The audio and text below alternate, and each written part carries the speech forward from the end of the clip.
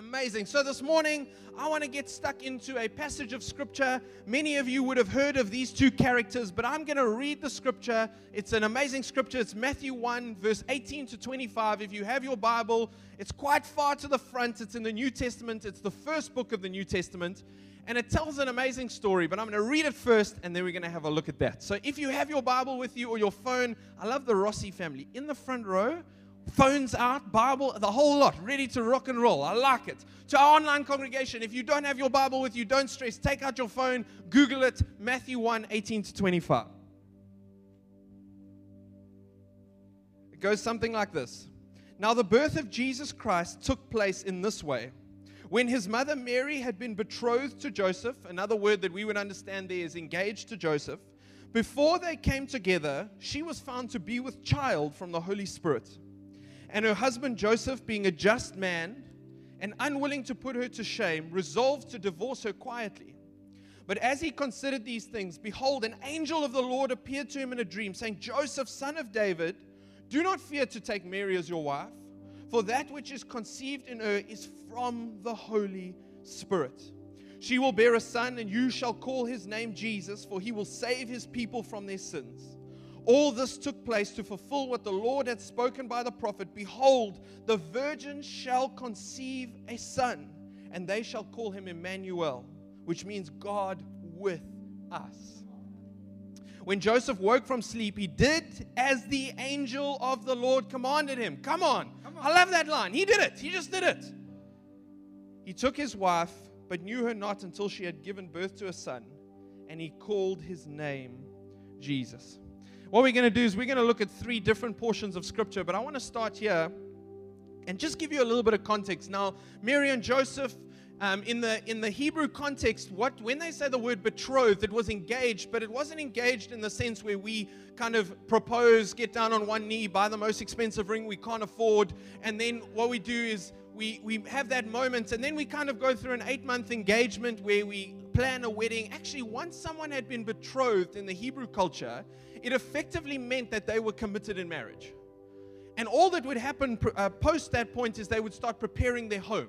So the husband would start preparing the home for the wife. He would build a house, or the family would give them a home. And so this meant that they were committed in marriage. They hadn't had the official ceremony, but they were committed to each other. And I don't know about you, but I read the Bible in a way where I go, I want to just understand this as if they were normal people. Now, to give you a bit of context, Mary and Joseph were scholars. You know, when you use the word scholars, people take you very seriously. Clever people think that they were between the ages of 15 and 18 years old. So they would have been the Graham age group. They would have been on the Graham. It would have been Joe _ Nazcarp for Nazareth Carpenter. Like that would have been his handle. Mary would have been at Mary Did You Know, or something trendy and hip like that. It just was, they were young people. They lived this life, and it was a little bit different, but they would have been posting photos of the sheep. Joseph would have been making like next level tables and posting them and putting hashtag woodwork, hashtag the best ever, hashtag get yours now. And like that would have been their lives. They were young people. They found each other. People got married a little bit younger then. And so they were betrothed to each other, and they were doing life. And as you can imagine, Joseph is pumped. When I was engaged, I was so excited. I was like, I have found the girl of my dreams. I'm going to get married. I'm going to get everything that comes with marriage, which is really exciting. Like there's just this unbelievable excitement in the moment. And then, bear with me here, this is what the scriptures say. You find out that your fiancée is pregnant. Now, when you read the scripture, it's very, very poetic. But I can imagine for Joseph, him going, excuse me? Just say that for me again. You are what? Pregnant. Okay, cool. And there's this moment, I would imagine, of panic in him. He's like, I don't know what to do now. Delete the Instagram account, taking the photos of them off, like stressing about this moment. And then there's this thing, and I just want to give you that context. They lived in a small town, so everybody would have known about it. So there isn't just this like, my fiancé is now pregnant. There's this, everyone knows my fiancé is pregnant. And I love it. It's just an honest account. It says Joseph didn't want to bring shame to her, And so he decided to divorce her quietly. It's quite honorable, actually. I'm going to make an honorable decision. I love how God, because this is a divine encounter, God breaks in, the angel speaks to him, and I love that line, and it's the reason I repeated it. And God and Joseph did what the angel of the Lord commanded. I love it. I love it. He's like, I'm in a tumultuous situation. I'm not too sure what's going on here. My fiance is pregnant, divorced. Everybody knows about it. What am I going to do? The Spirit of the Lord comes. He hears the voice of God, and Joseph obeyed God. And this morning, I want to preach a sermon titled Rise Up. And there are 3 thoughts I want to share this morning. The first one is this: rise up in uncertainty. Rise up in the midst of uncertainty. Life Changes, you are an incredible church. Life Changes Online, you're an even cooler church because you get to do this on a couch. But actually, I want to say rise up in uncertainty. You see, what's crazy about this is Joseph was uncertain about his future. Him and his fiancée, soon-to-be wife, were pregnant with a child. Many people wouldn't have understood. They wouldn't have known. Joseph would have been uncertain about his future, uncertain about their finances. Would his parents still give them the money they needed to start their life? You don't know these questions, the answers to these questions. And I love actually that the Bible doesn't give you the answers. It just tells you that they were in an interesting situation. And you see, the challenge is we are in a world right now that is filled with uncertainty. I was talking to my wife the other day, and we've been, as many of you probably have in your homes, been trying to work out how you feel about COVID-19. I don't know about you, but for many, it's meant many different things, but there are some blanket realities for many people. And I think for many people, one of the biggest realities is an unbelievable sense of uncertainty. What is next? Where do we go next? When are we going to be able to go on that holiday we dreamed of going? When are we going to be able to buy that house that we've been planning to buy for 20 years? And for some, it's far more real. For some, it's, I don't know where I'm going to get a salary next month. There's the sense of incredible uncertainty. And I want to challenge you to have the response that this incredible man Joseph had. You see, in the midst of uncertainty, he heard the voice of God and he rose up. He rose up. In other translations, it doesn't say, and he obeyed what the angel of the Lord had commanded. It said, and he rose up and obeyed. And I want to say to you today, I want to ask you the question, who holds your finances? Yeah. Who holds your future? Who holds your next house? Who holds your next holiday? Who holds the school that your kids are going to go to? Who holds those things in his hand? Is it you? Because if it is you, then it's incredibly uncertain. But if it's God, then it's incredibly certain. Come on. It's incredibly certain. Why? Because we serve a God who is sovereign. That means He's in control of everything. All the time, there's no surprises. But I think sometimes we quickly forget where we need to go for our answers. You see, uncertainty is not an enemy of the gospel, it is an opportunity of the gospel. Uncertainty means that I have to trust God. My wife and I have gone on an incredible adventure, and we've been planning for the last couple of months, as many of you would have heard. We're planning to move to the UK. It's a faith adventure for us. We're very excited. We're not 100% sure what it's going to look like on the other side. But I just know that when we made the announcement, the following week, a whole bunch of things became a challenge. We had this, visas, this thing, that thing. All of a sudden, we made the announcement. I was gung-ho, excited. Vup, uncertainty. What's going to happen in the UK right now with the COVID stats? Now, I realize there are far more intense things for many people, but this is our reality. Yeah. All of a sudden, uncertainty. When are we going to go? When should we book flights? When, how, who, what? And so many of us are in that space, but unfortunately, we default to going to ourselves for the answers, or to going to books for the answers, or going to advice for the answers. And I want to tell you that when you rise up and hear the voice of God in the midst of uncertainty, it is an opportunity for the gospel. Let's rise up in our uncertainty. Let's throw off the chains that hinder us so quickly and trust God. I love the story. It carries on. So now you think it's complicated then. So he finds out his wife's pregnant. The voice of God comes. Then it gets even more interesting. If you want to, open your Bibles, Matthew 2:13-15. We're sticking in that narrative. To the online guys, jump up there. We're going to read this together.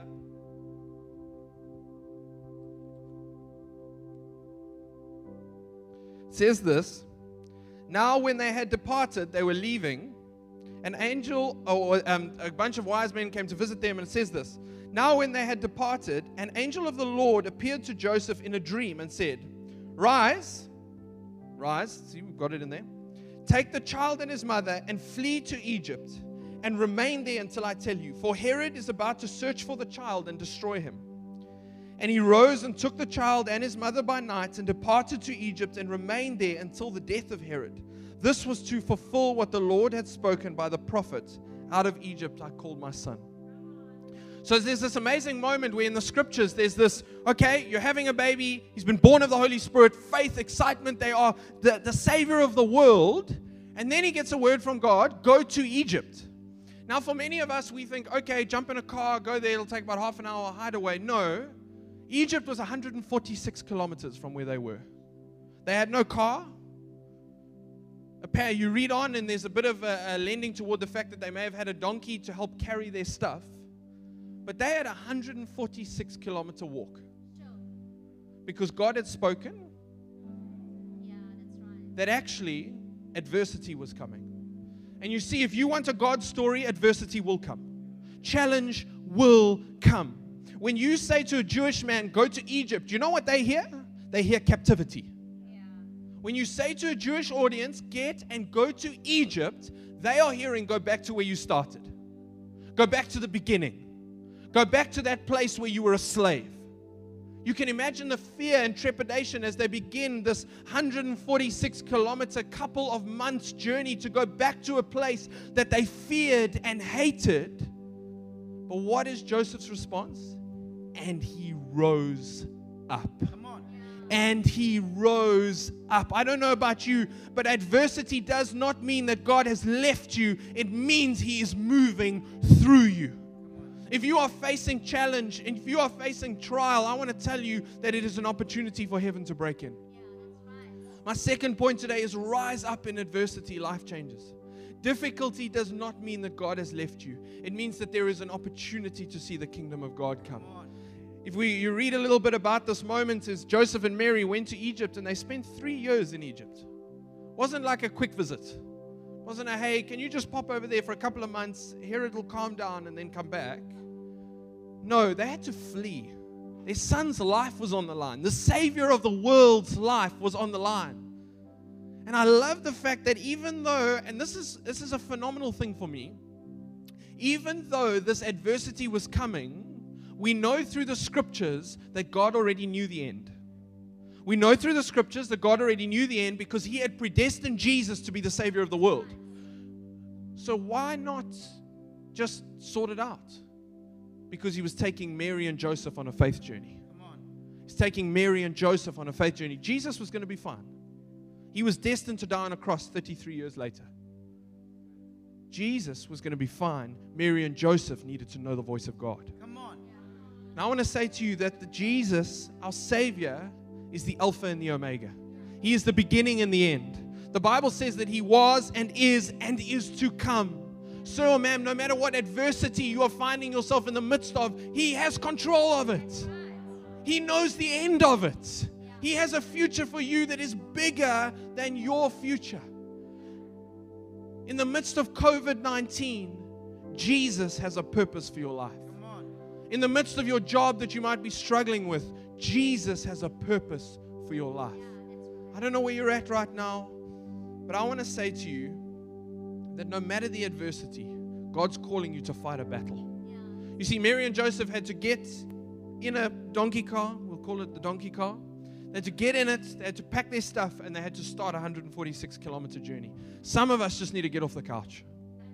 I know that might sound hectic, might sound trite coming from a 26-year-old man, but actually some of us just need to rise up. It needs to be, I know I'm in the midst of this situation, but I trust God. You see, adversity is an opportunity for warfare, and warfare in the kingdom of God equals prayer. It means praying. It means trusting our Savior. It means, Jesus, you are bigger than my situation, even though it doesn't feel like that right now. I love Philippians 4. It says, do not be anxious about anything, but in everything, by prayer and supplication, with thanksgiving, let your requests be known to God. So what he's saying, what the Bible is saying there, what Paul's saying is, and then it says this, and the peace of God, which surpasses all understanding, will guard your hearts. I don't know about you, but in the midst of adversity, I need a peace that surpasses all understanding. How do I get a peace that surpasses all understanding? I pray and give thanks. Simple. The Bible is so simple. The truths of God are so simple. But we've got to rise up. We've got to rise up. Number one, rise up in uncertainty. Number two, rise up in adversity. And number three, and this is a simple one, rise up in faith. I love this. The last bit of scripture I want to read. It's in Matthew 2:19. It says, but when Herod died, so 3 years hiding in Egypt, Herod dies, they're allowed to go home. You'd imagine they'd be like, oh, the trial's over. We're going home. We're going to go to the house that I'd started building for us. We're going to have a future together. It says, behold, when Herod died, behold, an angel of the Lord appeared in a dream to Joseph in Egypt, saying, rise, take the child and his mother, and go to the land of Israel, for those who sought the child's life are dead. Amazing. Come on. And he rose and took the child and his mother and went to the land of Israel. But when he heard that Archelaus was reigning over Judah in place of his father Herod, he was afraid to go there. And being warned in a dream, he withdrew to the district of Galilee. And he went and lived in a city called Nazareth, that was spoken by the prophets might be fulfilled. He shall be called a Nazarene. You see, in the midst of adversity, in the midst of uncertainty, in the midst of the trial, the purposes of God were fulfilled. The purposes of God were fulfilled. I want to say to you, sir or ma'am, no matter where you are, Mary and Joseph had a bigger future than they expected. They had a bigger future than even they could have imagined. They had a future dreamed up by God. And by them simply taking a detour, they fulfilled a promise that was made thousands of years ago. And the story of the Savior of the world began. I want to say to you today, don't stop responding to God. Keep rising up to the voice of God. Keep digging into the scriptures. Keep giving yourself to the word of God. Don't stop responding. Don't stop trusting God. The only voice that should be loudest in our lives is the voice of God. The voice of circumstance, the voice of situation, they get loud so quickly. Don't stop trusting God. Life Changes Online. Don't stop trusting God. And lastly, and this is a big one, don't stop obeying God. You see, the future of Mary and Joseph was a future designed by heaven, and they accessed that future through obedience. The angel of the Lord said, you're going to have a baby. They had a baby. The angel of the Lord said, go to Egypt. They went into adversity. The angel of the Lord said, go to Nazareth. They fulfilled the purposes of God. This couple changed the world because they heard the voice of God. And I want to end with this very simple scripture, and I love it. In Ephesians 5, Paul writes this. Can I ask us to stand as I read this? Paul writes this scripture. I love it because the fire in my heart starts to grow. It says this. In Ephesians 5, verse 14, it says, this is why it is said, wake up, sleeper. Oh, I don't know about you, but when I read that scripture, I'm like, come on. Wake up, sleeper. Rise from the dead. I don't know about you, but excitement starts to grip my heart, and Christ will shine upon you.